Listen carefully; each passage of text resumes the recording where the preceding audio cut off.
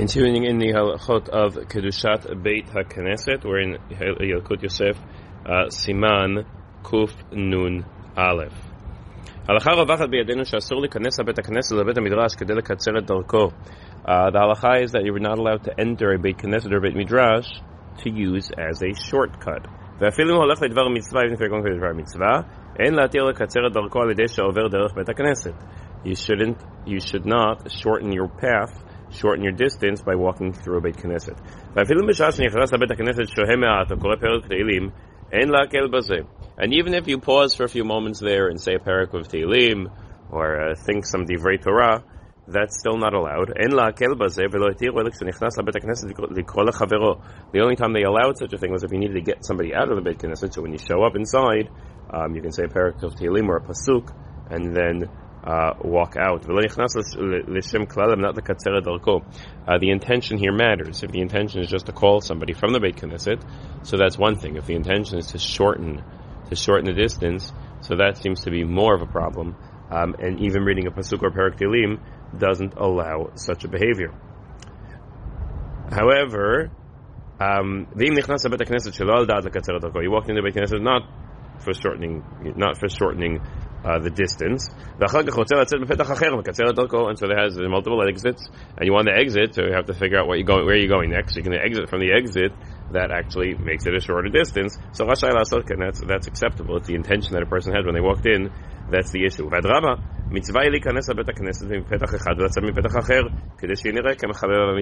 If possible, you can come through one entrance and exit from a different exit, not from the same, to show that you're walking around the Beit HaKnesset, you enjoy being there. It's not appropriate to walk into a shul to not get rained on if it's raining outside. But if somebody's learning Torah outside and suddenly it starts raining, and so now he can't learn and he needs to get inside to protect himself from getting wet in his sfarim and be able to learn, that's acceptable. Similarly, so when it is raining, you have to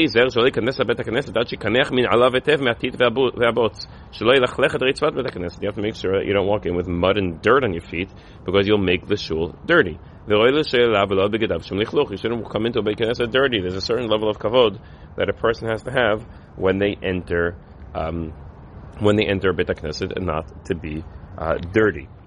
On a different note, you don't bring a body or a corpse or an aron of a mate into a Beit HaKnesset, or a Beit HaMidrash.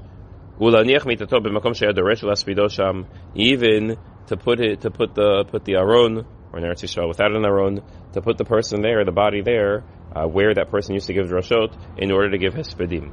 We don't bring bodies, we don't bring, even for a funeral, we don't bring the body into the Beit Knesset or into the Beit Midrash. We only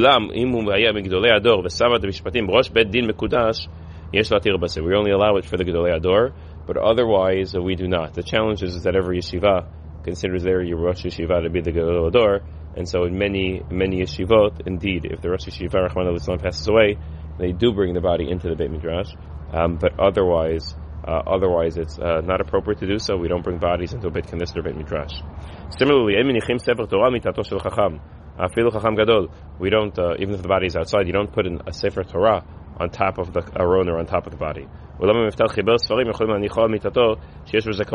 he wrote Sfarim, then you can put his Sfarim there. That's considered to be kavod. But that's not fit to be buried. It's just as a symbol of who this person was, to help people understand who it was. But it's a zilzul and a kavod of a Sefer Torah to do something like that. Have a wonderful day.